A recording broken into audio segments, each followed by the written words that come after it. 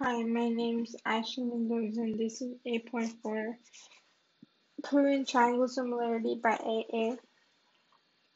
So the angle, which is also AA similarity theorem, is two angles of one triangle are equal or congruent when they are similar.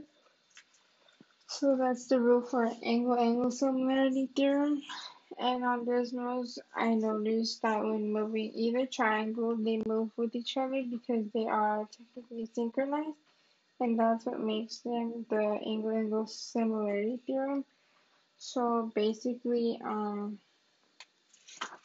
to prove triangles are similar using the AA similarity theorem, what we did was we put 180 minus 90 minus 64.